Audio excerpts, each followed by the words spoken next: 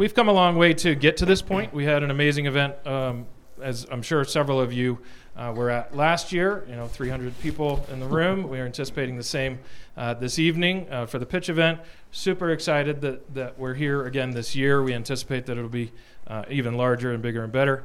I think what I'll do is I'll turn this over to the panelists to introduce themselves, and then I'll give a bit more context on sort of where we're headed, and that this is going to be primarily a discussion around investment in rural Colorado and rural communities and why that's important. So. Into the mic, even if it doesn't sound like it. Correct. All right. So. For the benefit of the folks at home. For the benefit of the folks at home. So I'm Sean Bertini here from 4 Points Funding. We're based out of Steamboat Springs, Colorado.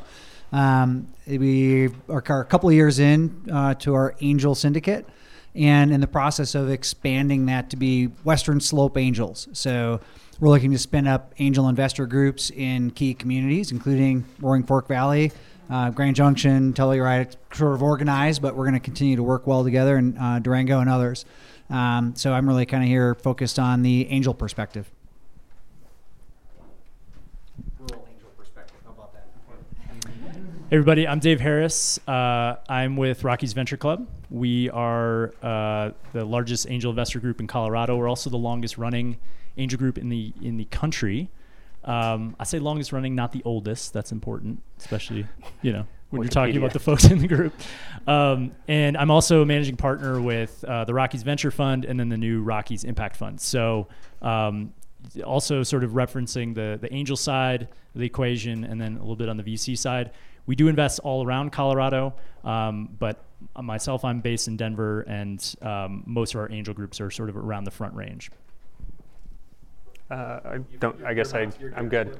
My name is Mark Nagar, and I am one of the three partners at the Greater Colorado Venture Fund. It's a $15 million fund focused on rural Colorado. Explicitly, the state defines rural as any county less than 150,000 in population. So that's our focus area. Places including all of this valley are included, and we are writing 40 to 50 checks over the next 5 years, average check size about $250,000. And we've just got up and running last August. We've made 7 investments to date. So, hi, I'm John Rooney. I'm celebrating my 2nd year in the Valley. Never going to leave. It's perfect. I sit on the boards of Mindspring Health and West Springs Hospital, and my experience has been in the public and private sector, building, rebuilding, and M&A. I don't have a checkbook like these guys do. So. And my name is Dave Mayer. I'm the founder of Aspen Entrepreneurs, passionate community builder of many, many years. Started out in 2010 in Boulder, bringing folks together around the Give First ethos, which is just what it sounds like, of giving of yourself, of your time, of your efforts, of your initiatives, of your advice, et cetera, without any expectation of anything in return. And so we brought that to Aspen Entrepreneurs here, and that's been super successful, and humbled to work with Tyler and Mike from Glenx and now CoVenture. We are officially coming together as one large organization, and humbled to be here today. So, Mark, I wanted to start with you with regards to some of the alternative funding structures. I know you also want to talk about West Slope Angels, but maybe you can sort of jump in on, I'd like to sort of differentiate how each of you looks at investment and give some context around that. Great. So I've been in Telluride for about 4 years now. I helped start the Telluride Angels group, a very casual group of investors. And then I helped run for 2 years the Telluride Venture Accelerator. One of the key missions of the accelerator was really around economic development. How do we create real working middle class jobs, tackle issues like housing affordability, creating, above average median income, year-round, full-time, benefit-paying jobs in our type of communities, which are, hard to come by, right? And so that being the focus, we had to realize, okay, what are the types of companies that we can actually attract and realistically expect to stay in communities like Carbondale, Telluride, Steamboat, and the Montrose, the Junctions, the Durangos, right? And most of those probably aren't going to be billion-dollar companies. We're not trying to build and keep the next Facebook here, although that would be great in some of our communities, and others it would completely break the community if they tried. Just not practical. But that reality is there's a lot of great 10 to 50 to $100 million businesses, kind of a sweet spot. And if you kind of follow the world of traditional venture capital, if you're a $20 million company, at least pitching that as the future and potential, you just don't fit the lens of traditional VC. Since when is it a bad thing to create a $20 million business that employs a bunch of great people at above average wages that contribute to communities like ours? And so through that, we kind of figured, all right, this is a systemic thing that we can tackle, really just something as simple as term sheets. So through the accelerator, now through our fund, we're deploying using what we're calling revenue-based investment instruments. And those are really just a way to fall in between, both from a cost of capital and a function of capital, somewhere between traditional debt and high growth equity. There's a great middle ground where if we invest $100,000 into a company, they can repay on a very structured timeline, say 5% of their top line revenue over a period of 5 years with a 3x cap. That still gives us a decent IRR as an entrepreneur, as an investor, and as the entrepreneur, you actually still have the optionality to own your company long term, to not have investors pushing for that next round of growth or next investment. So we found it be a sweet spot for the types of companies. I would just say let's just be careful with the acronyms just in case. There's a lot of them in there. Sorry. Don't be afraid to hit me. It's all good. Sean, I'll let you talk about how you guys differentiate a little bit and maybe the future of West Slope Angels. Appreciate it.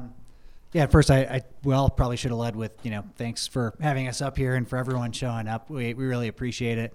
And with these guys, I think being great partners. So we're a little bit differently, or we work a little differently in that we don't have a pre-raised fund. We're not VCs. We're a collection of angel investors. And so our deals are really driven much more from the angel side. So so far it has primarily been, my partners and I, as we sort of scour events like this and find companies of interest, we bring it back to the angel network. And if there's enough interest, we'll proceed and help manage that due diligence. As we go forward with Western Slope Angels, I think one of the things that's really clear about angels is, certainly in rural communities in particular, I think there's a lot of regional affinity. So the investors in this room may be much more likely to support, a company coming out of the Roaring Fork Valley, not only to support local economy, but you get a better sense of, somebody that knows those people. You can attest to their character. You can show up to their happy hours and kind of have a sense that give you an anchor in the community. And so going forward, as we spin up these umbrellas in various communities, we're going to be looking for the angel investors that are connected and working in their own communities to help sort of source these companies and shine a light on them. And then we can help come in and break down some of those terms like IRR, right, and revenue-based investing, and help navigate term sheets and other things to make sure that the deals get done in a way that's safe for investor and investee. Right. So we're much more driven from the angel side than, from the managers, especially as we look forward. So. You define the angel, what an angel is? Sure. Yeah. So at its base, it's, when you look at sort of the tiers of funding, most small companies start off with a friends and family round. And if you have a relationship with somebody and you're not publicly advertising, that could potentially be anybody that wants to help invest in your business. By the time you get to raising, and the terms kind of vary a little bit in terms of pre-seed or seed or Series A, they're all sort of fungible numbers that seem to just get bigger and bigger over time. But once you go out and sort of start publicly looking for money from a group like us, that's anybody that is an accredited investor that would like to invest in that company.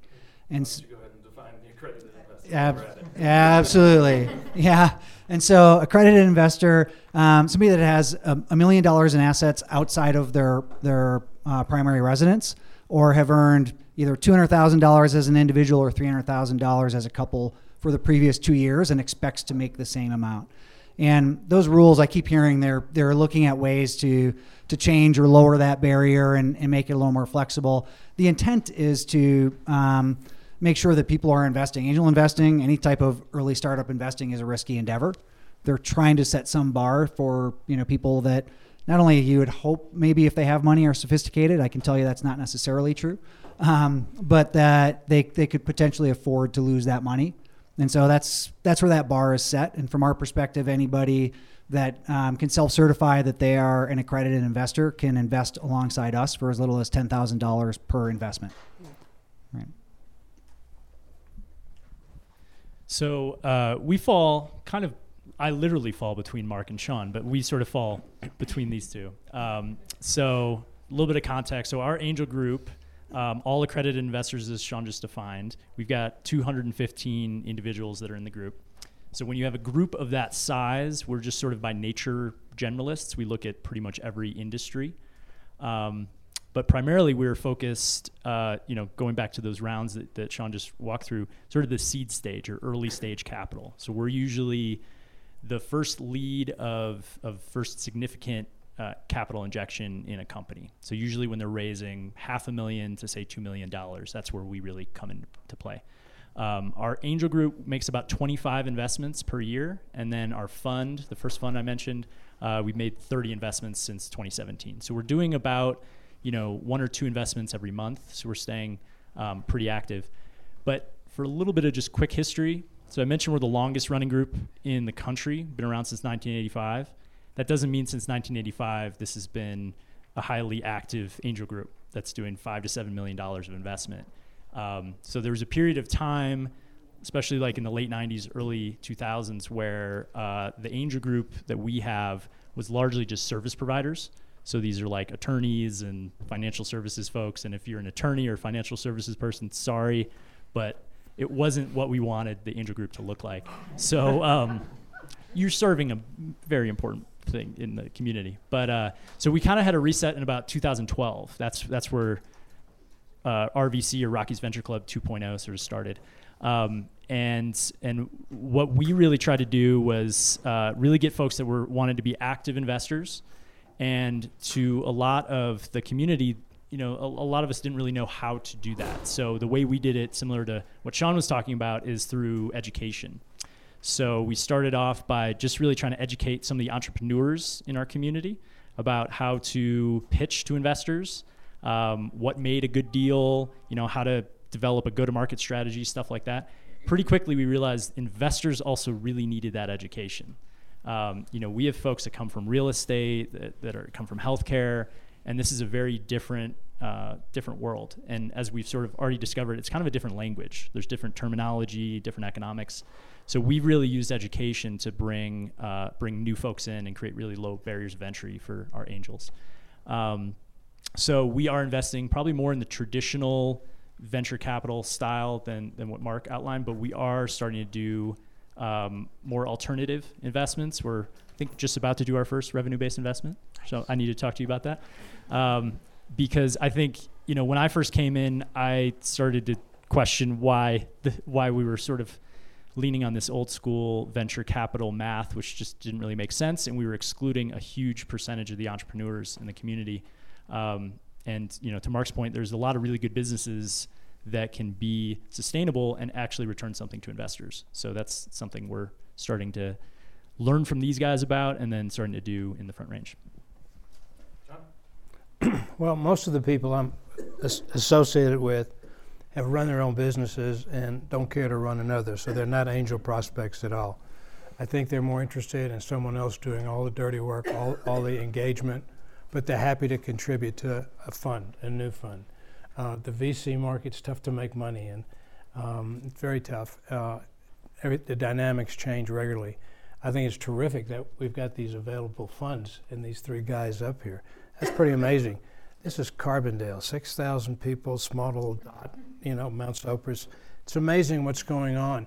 And if you attend some of the fundraising events in this community, there's plenty of money. It's a question of tapping into it or making it easy for them to be involved and be engaged. And as I said, no one wants to run a business, of the folks I know, and no disrespect to you guys.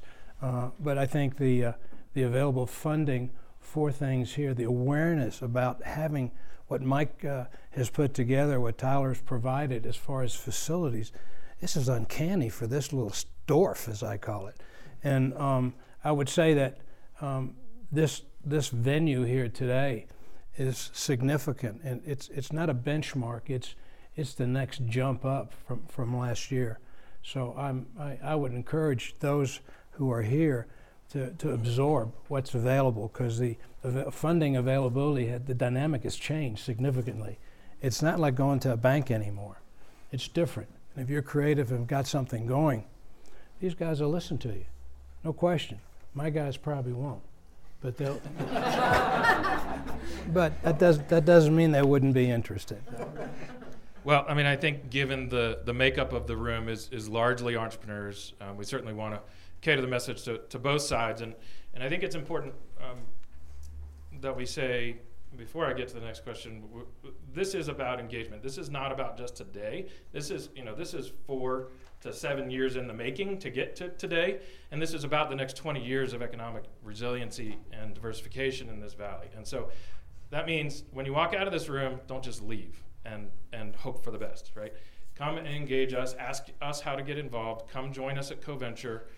If you haven't seen the space, please come, and obviously we'll be talking about it all day, all night. But so how does an entrepreneur who has the next great idea, right, specifically when it comes to approaching each of you, what is the best way to do that? And I'll add, how should they not do that? Great question. I don't know that I want to lead that one, honestly. He handed the microphone to you, so. Yeah, that's tough. And I think the answers will be different across the board based off of the size of your group, the stage of companies you want to look at, in terms of what your expectation is. In our case, we want to be as accessible as we can, and so we probably take a lot more just calls and random emails than most would without having a prepared deck or whatever else. But I think there's two things, right, that definitely stand out. We all have our check boxes that are kind of minimum criteria. You have to have a quality team in place, right? You've got to have that good defensible idea, and you have to understand your finances and what that model and market size will be. Like, those sort of really minimal checkbox items. The things that I think connect most with us, really does revolve around the team. And, when that person comes up and really genuinely and openly kind of expresses what they're trying to accomplish, we're just much more eager to give that time to listen, even if we don't think you're at an investable state. We're going to spend the effort to help you understand what it takes to become investable, right? What the hurdles and the holes are, and help try to fill that gap and align you with resources that can help. There's a ton of resources at the state level. There's educational programs with RVC. There's a lot of people out there willing to help. We have that sort of 1 in 10 people come in and they take this drive to the next level to the point, right? It's overbearing and abrasive. Like, we're all kind of swamped, like even 4 Points, the smallest sort of chair up here, multiple companies per week reaching out to us, and and it's a lot to sift through. And occasionally, depending on where we're at in our cycle, we'll say, I can schedule something a few weeks out. You got to set your expectations in terms of availability. I think of anybody you see sitting up here is part of it. That's sort of my thing. And respectful follow through. Yeah, like always follow up. It's it is that fine line, right? I always want to know that somebody is committed and I'm there. What else do you need? You don't understand what I'm telling you, right? Sort of scenario. No competitors. Yeah, it happens a lot, and so there's a lack of reality check, I think, for some people, because you get in your own bubble, right? You love your idea so much that you fail to really grasp the hurdles that are in front of you, and when I see that kind of blind optimism, I definitely want optimism. When I see sort of blind optimism, that's a major sort of, concern for me. Yeah. Knowing how to couch where you're at too, and being real about what stage your own business is at. I think one of the most common trends is a lot of people think they're a lot further along than they actually are in the journey of their own company, which is not a bad thing. Just own the reality of what are the hard things, what are the easy things, don't try to, walk into relationships with investors and think about it as a long-term relationship building exercise. I know the folks that we've gotten the closest to are the ones that we've spent the most time with. They didn't just show up and say, we need money next month, we're closing or else. or you're out. It's the folks who have taken time, generally showing up to a lot of events, and you see the same faces. You kind of get to know the people. You end up reference checking each other throughout, over time. So, John, sorry, Dave, it doesn't matter. Go for it. Well, I think that's so key. I mean, that's a good pro tip. Come up to any of us and say, look, I'm not looking for money today, but I'm thinking about it in 6 months, 9 months, 12 months. So I just want to get to know, what you're looking for. So I mean, that's key, because this is totally relationship based. I'll give a couple other just quick tips. So, like Sean, we're getting a lot of inquiries coming in. We get about 1,500 applications a year, and then probably another 300-400 from, referrals from co-investors. So that's a lot. And if you can kind of get through that, whether it's through referral from, say, an investor that's working with us, probably the best thing you can do is you can go on any of our websites. We've got portfolio pages, meaning the companies that we've invested in historically. You can see their logos, go to their websites. Go talk to those folks. Those entrepreneurs will tell you exactly what it's like to work with us, whether we're a pain in the ass or if we're great and we're value add, and then get an introduction from them. We get the best referrals from those folks because they know what we're like to work with. And then just one quick thing, what not to do. Don't send us like a 200-page business plan via email. Please. Please. And then call us like 15 minutes later and be like, are you in or are you out? Because we're probably still opening the attachment at that point. So. I think Moni's suggestion is don't bring the picture of the new car you're going to get with the first round. Right. People get overly excited as their financial condition is supposed to change personally, but that's not part of the deal. I'm going to share a short story on that one. There was a recent pitch event, not ours, up in Steamboat, and it was happy hour afterwards, and everybody sat down talking through whatever, and one of the guys trying to raise money went off and hopped in his Ferrari convertible, like super tricked out, and just peeled out around the corner, and there's a Universal. He doesn't need our money. Like, come on. Maybe one thing to do, and part of that relationship building, send out monthly updates, if not monthly, quarterly, just regular updates. Figure out what are the key metrics for your business, whether it's good or bad, and then always have like a set of very easy asks, very specific asks. I need an intro to so-and-so. Does anybody know anybody at the state? Like whatever. Come up with very specific things, and then the consistency is also something. If it builds trust. Right, over time. Yeah, and I would also add, not just painting an overly rosy picture. Yeah, just you're not trying tell to the impress. truth, right? Yeah. Be humble, tell the truth. There are going to be flaws in the idea and in the business. There always are, and just be open about it. I think Mark made the right point. Easy asks. Yeah, Easy. I need an intro to the CEO of Starbucks. No, sorry, I can't do that. But Howard's busy. Right? So let's flip that question on its head a little bit, and let's talk to the investors or prospective investors in the room. And I know a couple of you and other folks in this room are looking to, bring together. Let's talk maybe a bit more about West Slope Angels and how to get involved in that. Potentially, John, how to get involved in your group. John Kelly, if you want to at all talk about anybody from Aspen that wants to get involved in your group, and then obviously in Denver. And so I think you guys see where I'm going. It's important again that this conversation doesn't just stay in this room, that this continues on for weeks and months and years to come. So the question is, how do folks who are not clear or have perhaps tried to get involved, either an angel or VC or otherwise, they want to be an LP, how do they get in touch? How do they, how do we help you guys? How do we help them get involved? This will definitely go first on. Yeah. So for West Slope Angels perspective, it's really simple. I've taken to joking lately. Right, joining the syndicate means you'll, promise to open our emails, maybe. Right. Everything we do is opt-in, each individual deal, and our intention, we've done everything we can to sort of lower hurdles for participation. So back to John's point, it's got to be easy, right?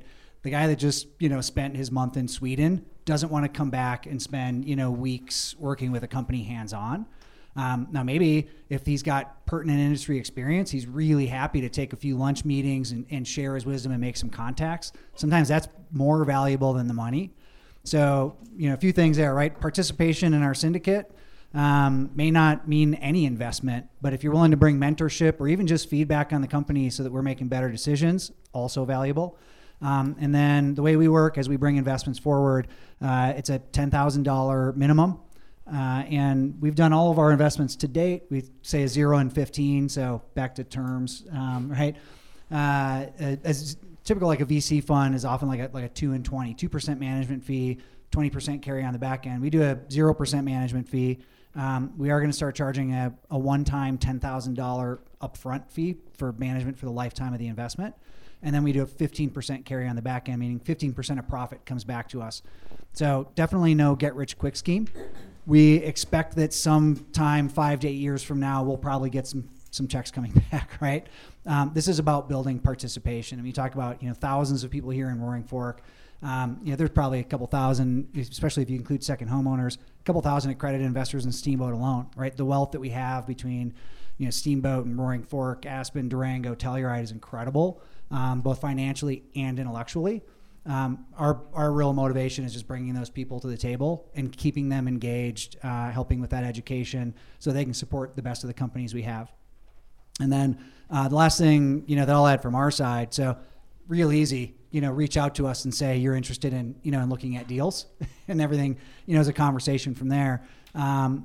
Colorado, back to the Give First ethos and the fact this is kind of a very non-competitive, I think from all our perspective. I think I'd encourage you to go to some RVC events. They're a well-oiled machine at this point. So with respect to getting educated on the process, what it's like to go through, 1,500, companies plus per year, and really see the volume and the sophistication they have is a great thing. And as part of Western Slope Angels, over the next couple months, we're looking at a couple companies, one of which here, OP Makeup out of Snowmass. So, we want to support things regionally, right? We are currently kind of going through due diligence on a company in your area. So reach out about that. We are also putting together a syndicate investment into Greater Colorado Venture Fund. So this is a kind of a unique proposition. Normally our deals minimum 10,000 in, and it's for a company. Because we're really motivated about getting funds organized and supporting rural Colorado companies. We're helping to organize an investment that will allow you to potentially anybody interested in any accredited investor to get into the Greater Colorado Venture Fund as an LP at lower than their at minimum of 100,000. So we're aggregating smaller dollar amounts so that you can support rural Colorado via Greater Colorado Venture Fund and support the several full-time employees that are sort of scouring rural Colorado for the best companies we have to offer. So we can kind of share in that due diligence and work and really sort of move capital in the best way possible. So hopefully Mark could have something else to add about that, but really straightforward for us. This is about, showing up for an occasional beer or due diligence session as it suits you. And you do not have to. In fact, we don't want all of our investors to be hounding the companies. That's part of us sort of syndicating this and having a single point of contact for them. But to the extent something really resonates and you have experience, you can have that hands-on contact as well as a buy-in for a low dollar amount. That's our sort of motion. So since you said the acronym, what's the stated IRR that you tell investors? You want to repeat the question? The stated IRR, yeah. So we don't have a blanket IRR, right? For every, I guess, back to process. So for any company that, and it'll vary. We've done a mix of revenue-based investing and traditional VC-style investing. So since there was some maybe confusion about that earlier, right? The more traditional model is you buy a piece of the company and you encourage that company to grow as big and fast as possible and then sell off, at which point everybody, gets their piece of the hopefully much bigger pie back, right? The revenue-based investing, there's a few different ways to do it, but the simplest, right? You buy a portion of the company, and if this is a company that can be highly profitable fairly early on, the founders then can essentially buy that equity back over a period of time, and you may own a comparatively small amount on the tail end. So we're doing a bunch of those different models, and depending on expected exit, time frame, all that, right? Things like IRR, which is a time-based calculation, can vary quite a bit. But I think for all the companies we're going in, we're looking at it most of them are looking at it as a potential VC deal.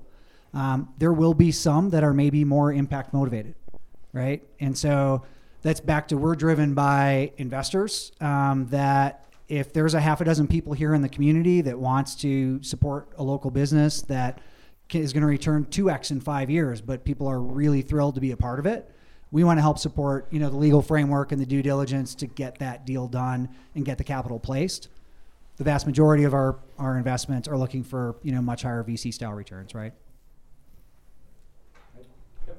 And while we're passing the mic, I have a clipboard going around. Is that still circulating?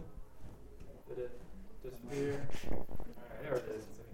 All right. Let's for those of you who would like to stay in touch, please do put your name down. So while we're on IRR, I just want to talk about something. So just to further define this, so IRR, internal rate of return. So as Sean kind of talked about, the easiest way to understand this, everybody kind of knows ROI, right? Return on investment. So that's pretty clear. Like when he says 2x, that's great. But the problem historically is that 2x, it's really dependent on when you get that. So if he gets that in 3 years, that's pretty good from an IRR perspective. But if it takes him 30 years, Sean has not made a good investment. And so here's where the VC math comes into play. So some of you who are entrepreneurs have probably heard 10x is kind of the multiple that VCs, venture capitalists, are looking for. The reason that 10x is there, and specifically why it's there in 5 years, is it comes to this number of 58%. 58% IRR, internal rate of return. So 58% interest is what VCs are looking for on their investment. If you went to a bank and they tried to charge you 58% interest, they'd get shut down tomorrow. It's crazy, right? But this is the venture math. And then in practice, successful funds typically are actually getting something like 22, 23% IRR, which is still actually pretty damn good. But that delta is really why I think a lot of people are questioning this, and part of the reason, further argument for revenue-based investments. All right, I'll get off that soapbox, but I just want to touch on that because I think it's crazy. I've never understood it. And anyway, so ways to get engaged as investors, and especially for the folks that are building investor communities. Just a couple quick high-level things that I think are really you could look at like Brad Feld's Startup Communities book and apply that to building investor communities just the same. So just being really inclusive is important. That's one thing we've really tried to do. Regardless of the background you have, how much experience you have as an investor, even if you don't know anything we're talking about, we tried to create really low barriers of entry so you can learn as you go. And so there's no requirement when you join our group to invest within the first 12 months. The minimums are about what Sean talked about, 10,000. So what we try to do is get you sort of educated with live ammo, teach you about diversification, teach you about what makes a good deal. And our approach has been to throw kind of a lot of companies and deals in front of new investors. The idea being if they can sort of see a bunch, they can sort of come to a place where their barometer gets set faster. So that's just been our approach. But largely what we recommend is that you just go out and attend as much stuff, whether it's events like this, going in and attending the live stream of demo days of accelerators that might be happening all around the state, just watching a bunch of these things as an investor and start to determine what you really like. Because as a new investor, this is what happens. At first, everything looks amazing and you want to invest in every damn deal. And then there's this weird swing where everything looks horrible and you're super nervous and you become really risk aware. And then you kind of have to come to this place where you sort of swing in the middle, and that takes some time. So that's sort of the best recommendation is just look at a number of deals. Don't feel the need to just write a check in the first company that you see. And I know entrepreneurs, that's not what you want to hear, but it's a fact. Yeah.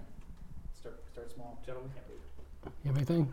I would just second, just join a group. It cost is $0 to get in, and I think you get exposure to the due diligence process, both from the investment and you see what the entrepreneurs go through. Watch a few of those.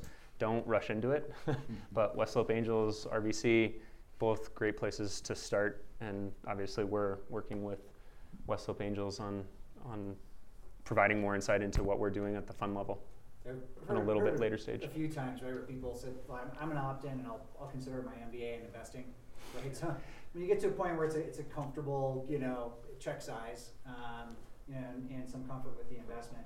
The participation is really interesting, right? We can get in the due diligence room and banter back and forth about the pros and cons of the business, and the difference in perspective is pretty incredible. Like, the diversity of opinions surprises me still to this day. So you guys have gotten a great explanation of the what. How to approach these is to be realistic. Have a story. Have a real story about what you're doing. Be able to say the story in less than a minute. This is what I'm doing, here's why I'm doing it, and this is where I'm going. Very simple. You'd be surprised when people stumble over that. 10 to 12 slides. Don't read your slides. Talk to your slides. I've seen 50 slide decks. I'm going, where are they going? Right? Be simple, be easy, be calm. Come in calm and easy and know what you're doing. And it's not a game. When you take these fellas' time and our guys, they're taking you seriously. So have it as clean as possible and stay as realistic as you can. The opportunities sometimes to accelerate your plan come from the people you're visiting with for money, because you've missed some things that they've seen. If they're looking at 1,500 business plans, holy smokes, there's a pattern, right? There's a very clear pattern. So I'm just suggesting, keep it simple, know your story, know what you're about, keep your presentation as clean and simple as possible. 10, 12 slides, talk to the slides. Don't read them, because that's the first sign that you don't know what you're doing. Okay? All right, that's enough. John, did you want to say anything about getting involved in Aspen? Sure. Why not? So, John Kelly is a longtime friend, strong entrepreneur, LP in GCVF, Yeah. and is now working on something new. Yeah, so we're actually just getting going in Aspen and really wanted to leverage what Sean and his group were doing. Hopefully we're going to work with you guys. We have a lot of folks in Aspen, as you might imagine, who come in who are either existing LPs, existing angel investors, or otherwise involved in the community. I've been given a platform this year.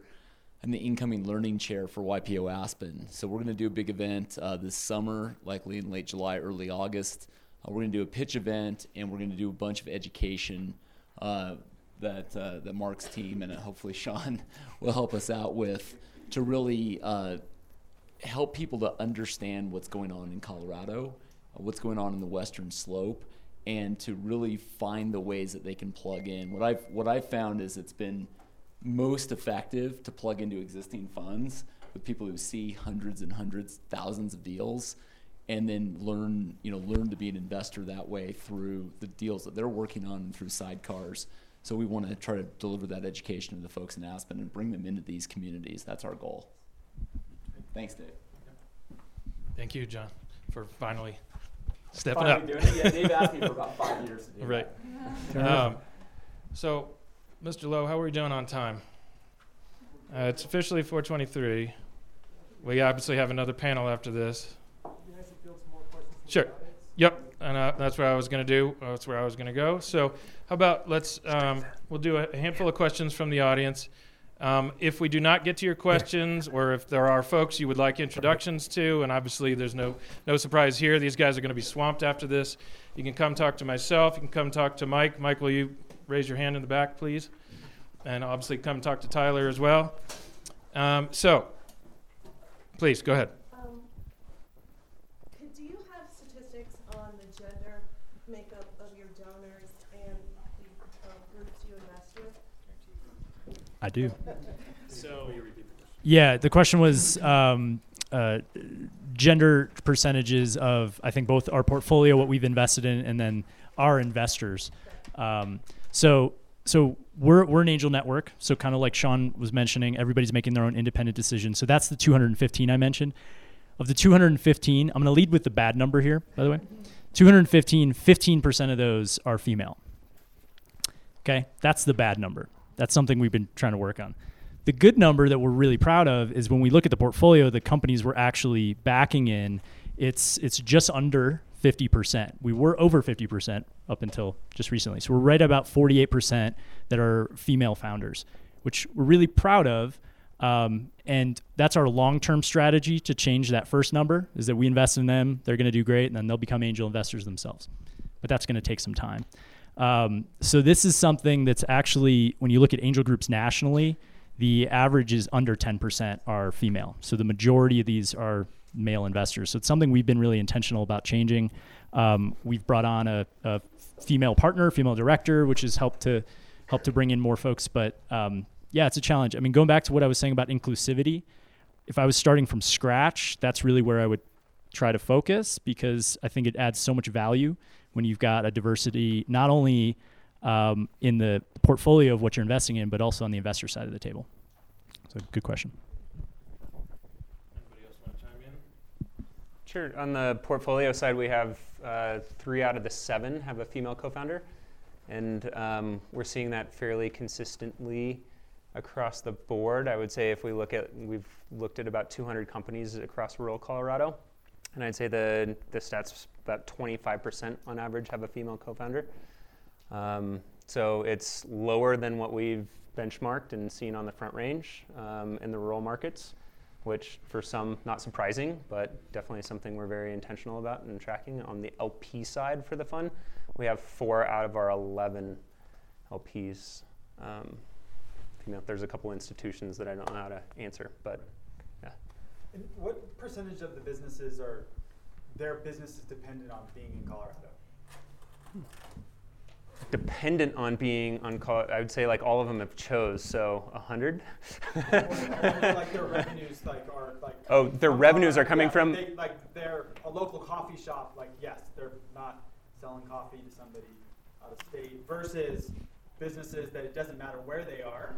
So you're attracting them in terms of bringing in software, digital media and so forth. Like what's kind of the profile of the companies that you're investing in? Only 1 out of 7 for us. Yeah, and 0 for us, right? So part of our definition of a startup, right, is a company that has that potential to scale, which really implies the ability to sell outside of your local region, right? So truly regional companies, there's a real cap on how that company can grow. So I think every company that we're invested in is in some way, shape, or form, selling outside of their local area. Charlie, are you shipping that great coffee out of state yet? We're trying to. Came to the right place. Yeah, and the one who's not is trying to. So Exactly. For us, yeah. Other questions? Either from an investor or an entrepreneur, please. So this may not apply on the angel side, but on the VC side, how do you think about managing dilution over time? Well, he said VC, so I'm going to let you answer, but it definitely applies on the angel side too. In some ways, even more because you tend to be in earlier. But go ahead. But Yeah. Can you talk about that as well? Because I don't quite get that part of it on the angel side. Yeah, so he was asking about how you account for dilution, basically, which means if a company raises some amount of money, and just to make it really easy, I'm going to value the company at $1 million, and they raise $100,000, so I just bought 10% of that company. If they go down the road and they raise more money and they double that, right? Everybody's sort of ownership gets watered down or diluted. And that's a really... Ownership does, but the value should be increasing. The value should be increasing, should be, right? Yeah. But and that's why you can do it. You can get your investors to go along, and maybe my 10% goes down to 9 or to 8% because I'm giving a little bit away. If you're on a growth curve, that's fine. If you're taking what they call a down round, right, and you're maybe even lowering the value of the company and giving up a percentage, right? That's when things are sinking. So the challenge there is I think that's an incredibly complicated conversation depending on the way you raise money. So there's convertible notes with a discount. There's our various forms of revenue-based investing, safes. People raise money without setting a valuation, and they kick that can down the road with convertible notes. You don't really necessarily know. And there's no shortage of well-deserved articles out there that try to explain to entrepreneurs they're the ones that really better understand the the effects of dilution and what happens, because if you're going to raise again, or if you just might, you may end up with such a small percentage of your company that you just don't have that kind of win that you thought you would at the start, because you have to just keep giving pieces away. So the investors, all of us watch it. We all probably understand, what our percentage is likely to track to based on the couple likely scenarios. it's, I think, for me, I see the less sophisticated entrepreneurs that struggle with the terms and the different types of term sheets and protections, that if you're not aware and you don't have somebody operating in your best interest, then we always try to make sure it's just really clear and transparent for everyone. But a lot of people get caught, and then in that next round, they just realize their percentage got cut in half and they don't know what happened. Yeah. I'd say for us, it's like three things. It's on the equity and convertible note side. So revenue-based investment, we're focused on profitability and never needing another round, and therefore not having to deal with this, hopefully, right? And then, but on the other side, it's pro rata rights. You want to, if they do raise another round, you want to be able to buy up to the same amount of shares, right? Pretty standard term that you'd see in most term sheets. And then for us internally, our strategy to execute on that is a follow-on strategy. So we can put at least 1x our original investment up to probably about 5x our original investment, depending on the company. Statistically, that's actually where a lot of equity investors have the highest RRR out of their portfolio strategy, to tie that together. And then the third is just like relationships, just staying close to founders, because you have information rights. Generally another standard term for any investor, but getting the data, staying close to your founders, knowing what they're working on, being close and just supportive of them, because the entrepreneur is going to take care of you as an investor if you are always there providing support and help, and then you can see around the corners a little better. Yeah, and I'll just add from like an actual percentage perspective, we generally communicate something like a 20% equity percentage for a given round. That's sort of we're not that firm on that, but that's what we tell entrepreneurs to sort of estimate. And I mean, kind of going back to the dilution example. So if you think about that, if you're going to do 20% and you do 5 rounds, you might be thinking like, okay, if I do 20% and 5 rounds of capital, I'm left with 0. But the nice thing about there's good dilution too, because think of it like a pie. Like your pie is getting much larger, even though your piece is getting smaller, so the value is going up. So I think just getting educated on what dilution means. But the 20% is kind of a good benchmark for us. We're, I think at the angel level, a little less sensitive about the actual percentage. And even at the VC level, until you get to like Series A and B where you're raising significant rounds, we're not that particular. And then in nature, things are not like Shark Tank. That's just another thing to really keep in mind. Because if you watch that show, those guys are jerks. They're taking like 75%, 80% equity in these businesses. That doesn't happen. So watch the show, but don't learn from it. If you're in one of those deals, something's wrong. I just might suggest the term angel is a bit misleading. because I could. Deal with the devil. Mic drop. We'll try to get in 1 or 2 more questions. Mike? Yeah, so question for John Rooney. As an accredited investor, as someone who sort of fits the profile, the kind of investor we want to attract and galvanize and build a community, what else do we need to provide our local investors to get them interested? We've got these strategic partners who've provided an easy way to participate.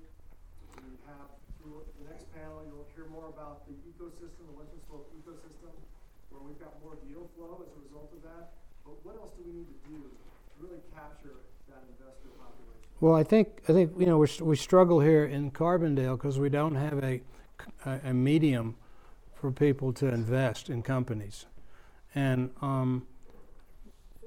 getting to know these 3 great guys here, that's a start. It's awareness. I mean, I sit on the board of the chamber here, and interesting, we had a meeting on Tuesday, 15 people, and we blew right past your agenda. Boy, co-venture, terrific, hallelujah, high fives, let's move on. So I stopped them and explained what you were doing here and what's happening here. It's amazing how little they knew. There's so many things. Did you all go to the fashion show here? Holy smokes, that's a Hollywood production, right? It's carbon. I mean, that's big time stuff for a little community that we've got. I think, Mike, to answer your question, we need a medium. We need, I don't know whether it's a Carbondale fund. I don't know which is being discussed. I don't know whether it's getting these guys. I don't know whether we all join together and give them a menu of things. But it's getting familiar with the investors I know, and I'm sure in Aspen, they know the game. It's a question of do I trust these folks? Am I going to have some fun? Is there going to be some wine? I mean, at the end of the day, They don't need, most of them don't need the money. It's something for them to do. It's a place to pay for jet fuel when they come in. Really.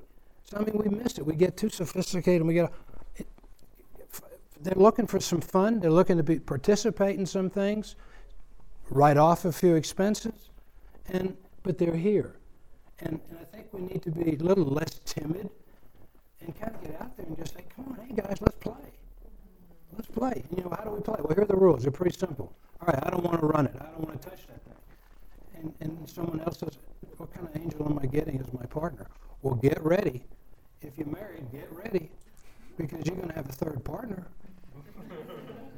and sometimes you're not going to like the conversations, but these people have taken faith, a leap of faith. These fellows have presented, so their butts are on the line a little bit. So just understand that there are a lot of people willing to give you money if you approach them the right way. There are willing investors. There really are. But from a valley standpoint, God, we got 4 rivers coming together here. We got lots of mountains. This is a special place. And people want a reason to come out. You can give them another reason by taking some of their money. We call it the New Age Ski Club in Telluride. Exactly. It's a perfect thing to say. Yeah. Any burning questions? Sir? For those who do want to make a little money, or who could use it, do you guys have any history of return to your investors? Yeah, we do. You've been around the longest. So, I mean, going back to what I said, I mean, 1985, it's not like we've got a lot of clear data until we did our reset. So, you know, a lot of our companies are still basically paper returns, meaning that they haven't returned anything, they haven't exited yet, but we're tracking their progress. So, to that IRR discussion, I mean, we're in the 30 to 35% range with our first fund, and then with just the Angel Group portfolio. And we've had 3 exits since I've been there. We're actually just about to have another exit, hopefully like Monday or Tuesday. Would you define your exits? Yeah, so an exit is really just a liquidity event. So how much? The volume, dollar amount. Of each of those? Let people know. Yeah, sure. So, but just let me just clarify this, because I think this is a really, really important thing to clarify. Because I think, especially for the entrepreneurs, you often hear exit and you're like, whoa, I don't want to leave the business, you know. But it's often not the case. In fact, most of the time, the founders are going with the company if they're acquired or whatever. But it's part of the reason revenue-based investments, what Mark and his team are working on, is important, because that liquidity is coming faster, and that's really key.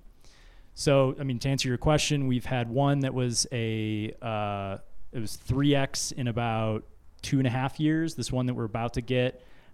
It's going to be finalized, so I can't say exactly yet, but it's probably looking to be about 2 to 3x in about 18 months, which is really fast. And then the other one was, I think it was about 4 years and came to about 3 or 4x. So far, all pretty good from an IRR perspective. But we don't take the approach of like, these all have to be 10 to 100x. We don't take the home run approach. So the singles and doubles are often what we're looking for. Yep. That's a great percentage. I know we're probably out of time, but diversified portfolio? Based on sector? For an stage? Angel investor, right? Oh, yeah, Basic sure. strategy, yeah. Yeah. You know, our recommendation for new angels is that you're not really diversified until you get to till 15 to 20. True diversification historically comes like 50 plus. If you really want to go crazy and you get to like 1,000 companies, you're historically going to get something like 3x almost guaranteed. But who has the time to do that? So generally, we recommend, if you're going to be a new angel investor, depending on how much capital you have to allocate, you want to get to a portfolio of about 20. That's pretty good diversification. And that's part of what we try to do is, if you say you have $250,000 to invest, do not put that in one company. Okay, the math is not on your side. Spread that out, across 20. Put 10K in 20 companies and spread yourself out. Yeah. You guys want to chime in briefly? We have time for one last question, and that's going to be it. Guys, I would just pay attention to the diversification thing, because we've seen a lot of people rush into deals. I just really want to caution that, because it sounds like, oh yeah, everybody should know that, but almost nobody does it their first time from our experience. Yeah. And we've had to really put up disclaimers, and even in the Telluride Angels group that we've had. When you're the person who's wants to write off his jet fuel, right, and you find a company you're attached to, that one or two, you're diversified elsewhere in a great many ways, and that may not be important. But if you're really concerned about getting a return from your angel investments, it is an important part to consider. Make sure that you can go in enough to to be in enough deals to spread that risk out across companies. Right? Oh, and from a portfolio standpoint, we're going to get our first repayment January 11th from our first revenue-based deal next year, and that's looking really good. And then I need to update you, but one of our companies that we're co-invested in is entering acquisition conversations right now. So. Dave, if I might. And the first investment was August? We started in, September really. Okay. John? Yeah, just a quick comment. The money does exist. We just completed raising $18 million to pay for a portion of our new hospital. It all came from the Valley. It's unbelievable what kind of people are willing to step up. So. Last question, please. Can you also share the statistics about the age range of your investors in each of your areas? They're all about 22. Our average is about high 50s, I'll say, 58, 59. But we're seeing an emerging group of folks that are younger that are coming across. Going back to near the beginning of the conversation about accredited investors, there's a lot of activity happening around the Front Range to get non-accredited investors up to speed so that ideally, if those rules change, we'll have a much bigger pool of capital. But yeah, typically, you're talking about folks that have been successful in another business and then can return that capital. But we have a pretty healthy mix of age in terms of our portfolio. Our youngest CEO, I think, is 22, and our oldest is 70. Similar. We have a surprising number of 30-somethings that they sold their first company and are looking to give back, like in a very serious way. So. Average age of founders for us, I think, is like 41. Was it founders or investors? Well, I could do either. Founders is about 41, and LPs is, I don't know, again, we have institutions, so hard to answer, but probably a little higher. All right, so thank you. Thank you to all our panelists.